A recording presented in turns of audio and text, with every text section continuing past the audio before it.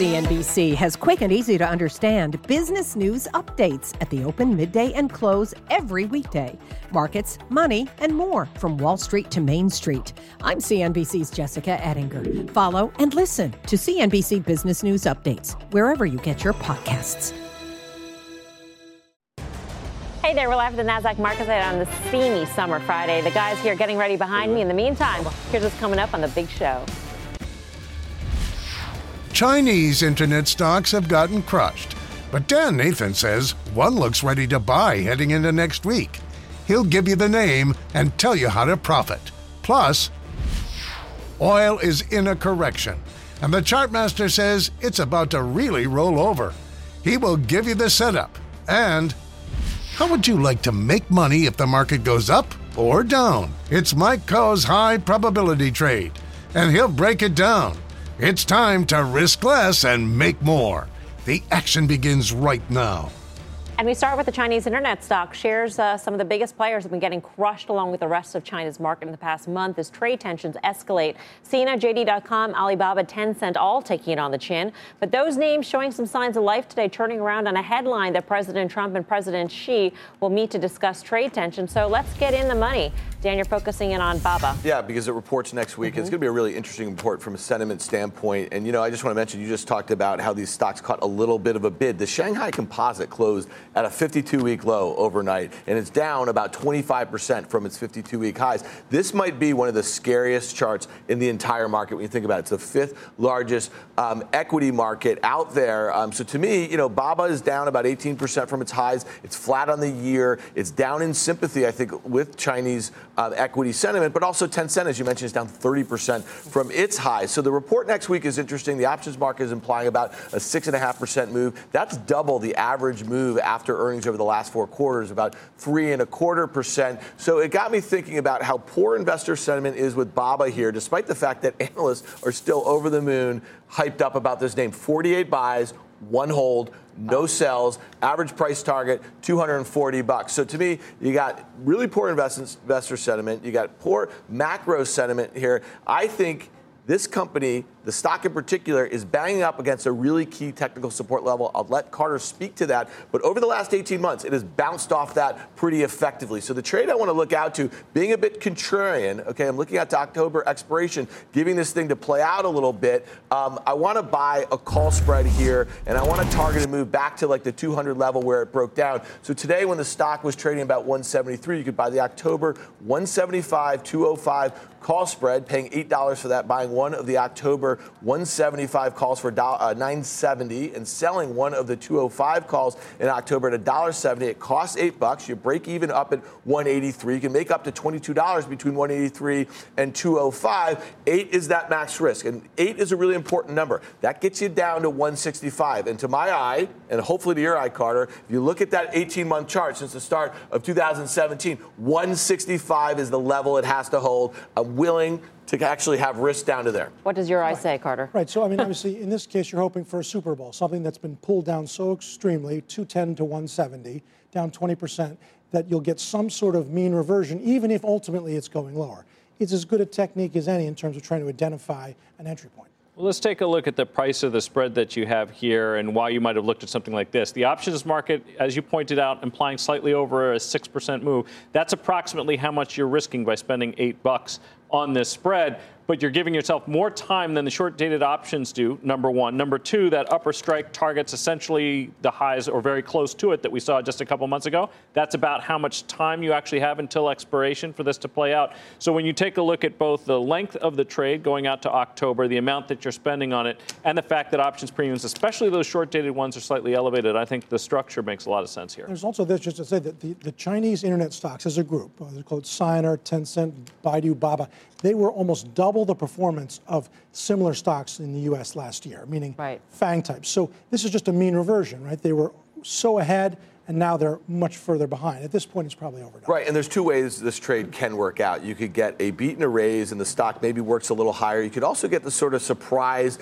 announcement about trade tensions easing a little bit, and this is a stock that's going to ricochet if that happens between now and October expiration. But again, it's a contrarian trade. You're defining your risk, and you have to buy into a lot of these concepts to do it. It's not a table pounding, it's going right back to 205, but I think the things are more lined up for it to bounce from here than it's a crater. Well, the pain in China and emerging markets have weighed on energy and crude. In particular, oil is down about 3% this week on the back of a stronger dollar, and the move is taking some of the big energy stocks along with it. Anadarko, Phillips, Schlumberger, Halliburton, all under pressure. And the chart master here says the pain is just getting started. What do you see, Carter? Right. So, I mean, commodities in general, of course, copper, gold, it doesn't matter what it is, and oil has resisted the dollar's strength. But oil is now starting to roll, and energy stocks, in turn, are under some pressure. So, here you have a chart, no judgments or annotations by me. It's simply the crude oil chart in Chicago and the futures. And if we were to simply put in some lines, one thing we know is that it has been almost perfectly, as is so often the case, responsive to its trend line. And now instead, we have broken trend. And that's really going to be the issue ultimately, if and as there's more to come. Let's move on. Here is the ETF for XLE over the past 2-3 years. And to my eye, what you've got is this. You have a well-defined triple top. If I were to keep this exact same setup and pull it back to 5 years or longer, what you have, again, is the triple top. But now put in the following lines, and that's ultimately where we can go. So what I'm thinking at this point is that these key levels, we failed here 3 times, and that ultimately we have the risk of going back to trend. And that implies about 70. So I want to basically continue to be cautious here. The bet is that XLE is going lower in conjunction with crude presumptively going lower. Mike, what's your take? Yeah, so, I mean, first of all, the 2 largest constituents of XLE are the 2 big integrated oil companies, Exxon and Chevron. They represent almost 40% of that ETF. And those 2 names in particular are going to trade essentially in lockstep with crude. So if you are bearish on crude, you very likely have to be bearish on at least those 2 stocks. But what we've also seen is that some of the names, even names I like the oil service company, names like Halliburton, down 10%. Actually, since I got into this stock, if something's going to take crude down, it's going to take the whole space down with it, whether it's going to have a direct impact on them or not. Since we're looking at an ETF, or the same thing applies when we look at an index, I think what you want to do is look to things like put spreads. I specifically was looking out to October at the 71.67 put spread. You could buy the 71 puts for $1.55 when I was looking at that earlier today. Sell the 67s for 60 cents. That's a net debit of about 95 cents, a little less than a quarter of the distance between the strikes. And the idea here is that a lot of these types of things, ETFs and indices, what you'll see is that the out-of-the-money puts trade at a higher implied volatility, sometimes significantly higher than the at-the-money puts. We call that skewness. That's one of the reasons why these types of trade structures can set up favorably if you're looking at a basket of stocks like this. Or skewiness on a Friday afternoon. No, all right, so here's the thing. I mean, this is risking a quarter of the width of the spread. The charts, I mean, when you start looking at the components of the XLE, which I know you have, the oil service names are the worst charts in the entire market. They look like they're going much, much lower, massive tops. Then you look at Exxon and Chevron, which makes up almost 40% of the ETF, and you say they're horrible. I mean, they're all horrible, and then if you're calling oil, this makes sense. So risking a little less than 1 for a $4 wide that gets you back to that recent support, I like that. I mean, oil has had its own run. We know that as the dollar has advanced aggressively, every single commodity, in the softs, the metals, have been all under pressure, and it looks now that oil is starting to succumb. That, coupled with the fact that they've been so poor, the big drillers and then Exxon, it seems like it's asymmetrical, limited ability to go higher, and quite possibly, in the event of a real drawdown in crude, energy stocks just come out through the bottom. Is this a fundamental call, Mike, that the dollar will remain strong or go higher? Well, look, I mean, we have a couple things that are working in concert. Obviously, a strengthening dollar, and these things are byproducts of each other in large part. But obviously, if we put this trade war, that's creating its own set of problems. But if you depress asset prices in the second largest economy in the world, like China, ultimately, you have to sort of think about the whole global economic picture. You also have to think about the relative currency strength of the dollar. We own these things in dollars. You put it together, and it's hard to see how it could go significantly higher from here. For everything Options Action, check out our website, optionsaction.cnbc.com. And while you are there, you can check out our super cool newsletter. In the meantime, here's what's coming up next. In a world where volatility reigns supreme, one man has found a way to make money if the market goes up, down, or nowhere at all. Mike Khouw has the trade. Plus, calling all Options Action fans. Reach into your pocket, grab your phone, and tweet us your question at Options Action. If it's nice, we'll answer it on air when Options Action returns. CNBC has quick and easy to understand business news updates at the open, midday, and close every weekday. Markets, money, and more from Wall Street to Main Street. I'm CNBC's Jessica Ettinger. Follow and listen to CNBC Business News Updates wherever you get your podcasts. Welcome back to Options Action. It's been a wild week for the market, but it's been even a crazier year. Dom Chu's in the newsroom with all the details. Hey, Dom. Well, Melissa, it seems like just yesterday when we were talking all about the complete lack of volatility in the markets, those days of VIX sub 10 levels when traders were complaining about the lack of action and all the catalysts to trade. What we didn't get last year, we are making up for in 2018, and how. In 2017, we looked at all the times the S&P 500 made a move of 1% or more, either up or down. All of last year, there were 8 such moves, 4 of them up, 4 of them down. Fast forward to today. We're still 4+ months away from the end of the year, and already the S&P 500 has had 36 days of 1% plus moves, 20 of them to the upside, 16 of them to the downside. Now, a lot of that happened towards the beginning part of the year during that big pullback in the stock market that started really in early February. At the heights, the VIX hit 50. We're now back to around that 12 to 13 area. And there have been no shortage of market catalysts this time around, whether they're geopolitical or trade or tariff related, etc. So, Melissa, is this market setting up for even more volatility as we head towards the midterm elections? Any possible breakthroughs or pitfalls on trade? All of those big questions remain to be answered. Back over to you. All right. Thanks, Dom. Dom Chu. So how do you take advantage of a volatile market? Professor Khouw is over at the Plasma with his best strategy. Hey, Mike. There, so we're going to talk about using an iron condor, which is a 4-legged trade. And so we're going to be a little bit careful about how we describe it so that we understand it.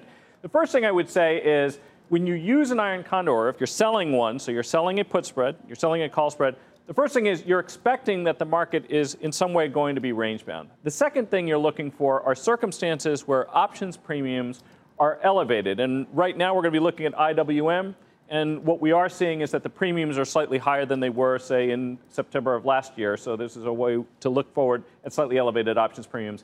And this is also a trade where you're putting time on your side, because the idea here is that you're trying to collect a bit of decay. So taking a look at IWM, what we can see is that certainly over the course of the last couple of months, we've sort of been channeling in this area right here. We're going to try to make a bet that this is going to continue.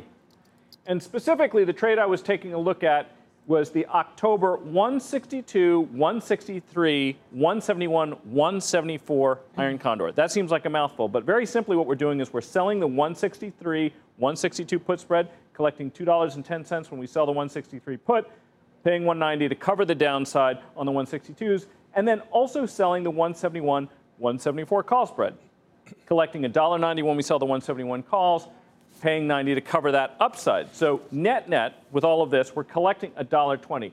The important point here that I would make is you'll notice that the strikes here that I've chosen are only $1 apart here, $3 apart there. And why would I do that? One of the principal reasons is that if it does fall below 163, because I've collected more than the distance between these two strikes, I actually cannot lose money to the downside no matter how far down IW goes. However, up here, once it gets above that strike that I'm short by more than the amount I took in on this trade, $1.20, then I will see losses. But I'm capping those potential losses up at 174. So one could say that this is a trade where we're betting on a range-bound market, but also I'm betting that maybe there's a little bit more likelihood that we could see the market trend a little bit lower rather than substantially higher.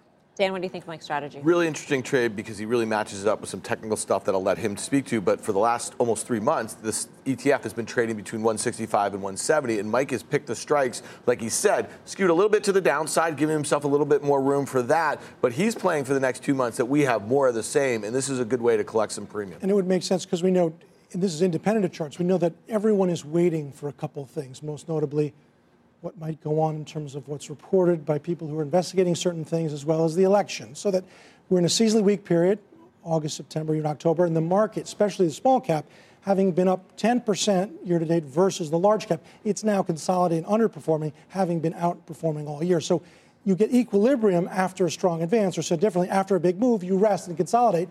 We're only 2 months into it. You can consolidate for another month or two. Yeah, if you're taking a look, if your platform allows you to see what the implied volatility is and also historical volatility, what we can see is that if you go back to September, October 2017, IWM, the Russell 2000, was seeing volatility of about 14 to 15%.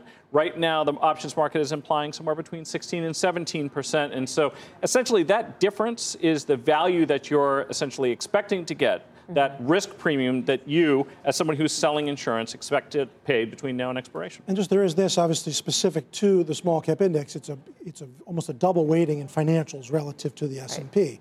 And that's partly what's going on here is rates have stalled. This index is stalled. So it's quiescent in response to what's going on outside it. Yeah, and I would just say as far as selling premium in kind of a low vol market, Mike has done this in a way where the width between the spreads is the max potential loss, which on a percentage basis is very low. This is a high probability trade of making a little money at the very least. So to me, I think this really makes sense. And for all those people who've been trying to buy calls, playing for an IWM breakout for the last few months, you've lost your money. So Mike's trade may be the way to do it in the near term. Yeah, and next week's a big week for trade, and that could definitely have an impact on the direction of IWM. Well, that's right. I mean, it's certainly one of the things we have to think about, and this is something everybody at home can also think about. If you have a view that's slightly different than mine, I see a little bit more downside potential risk out of these potential catalysts. You can structure your strikes accordingly and try to insulate yourself against a sharp move in one direction or the other. All right. Up next, Walmart surging after a blowout earnings report, having its best week in nearly a year. One trader is betting it's got more room to run. That story's next. CNBC has quick and easy to understand business news updates at the open, midday, and close every weekday. Markets, money, and more from Wall Street to Main Street. I'm CNBC's Jessica Ettinger. Follow and listen to CNBC Business News Updates wherever you get your podcasts.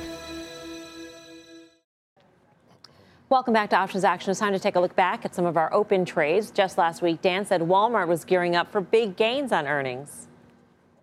So to me, Walmart has a couple fundamental issues that if they get going on its groceries, it's online, it's kind of better in-store traffic, it's margin improvement, that sort of thing. If they guide to that, this stock is going above that technical level. You could buy the October 90-100 call spread, paying $2.90 for that, buying one of the October at the money. It's actually in the money a little bit. Calls, 90 calls for $3.40, selling one of the October 100 calls at 50 cents.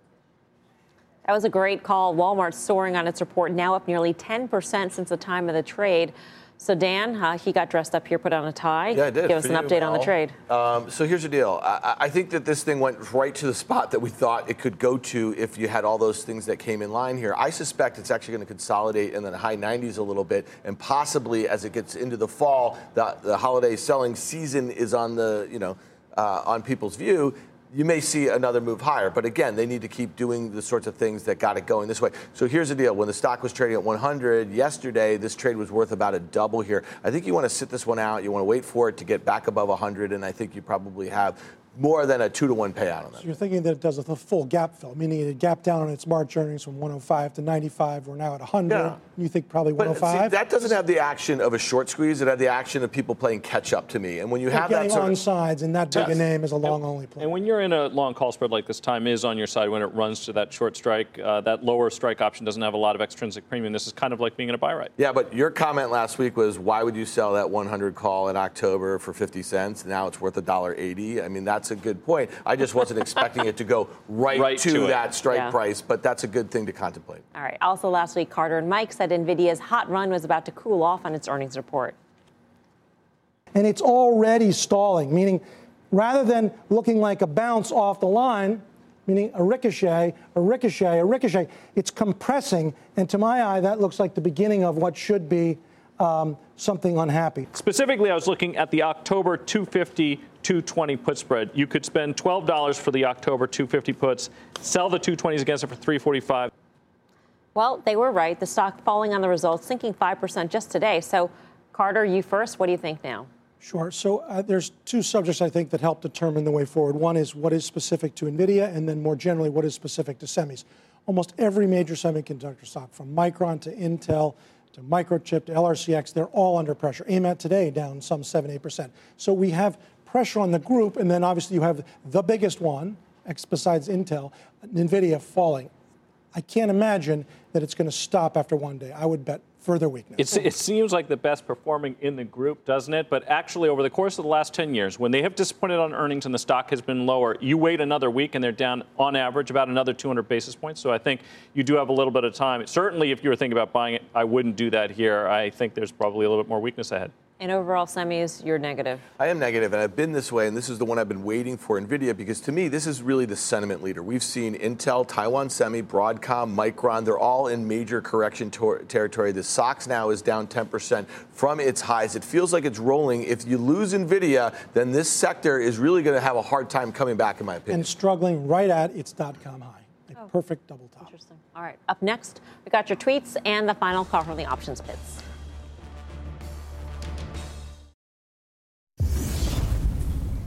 Welcome back. Time to take some of your tweets. Our first fan, Marco, asks, when is a buy right an appropriate trading strategy? Mike. Well, first of all, buy being the operative word here, you obviously have to like the stock that you're going to be buying. The writing part is selling a call against it, which is generally speaking a good strategy, but particularly good if you don't think that there's an upcoming catalyst that could propel those shares sharply higher in the near term. All right. How do you choose? I think the key part of that is range bound. So it's a stock that you want to continue to own, but you're willing to take a little yield in the meantime. All right. Time now for the final call. Last word from the options pits. Carter. I think it's right to be cautious with energy, XLE on the short side. Mike. Put spreads are the way to play your bearish bets in XLE.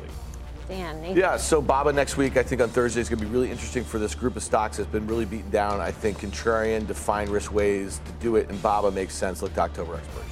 All right. Looks like our time has expired. Thank you so much for watching. I'm Melissa Lee. For more options action, check out our website, optionsaction.cnbc.com. You can also tweet us. See you back here next Friday at 5:30. Mad Money with Jim Cramer starts right now.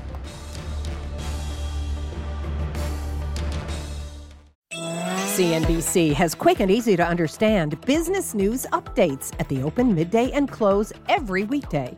Markets, money, and more from Wall Street to Main Street. I'm CNBC's Jessica Ettinger. Follow and listen to CNBC Business News Updates wherever you get your podcasts.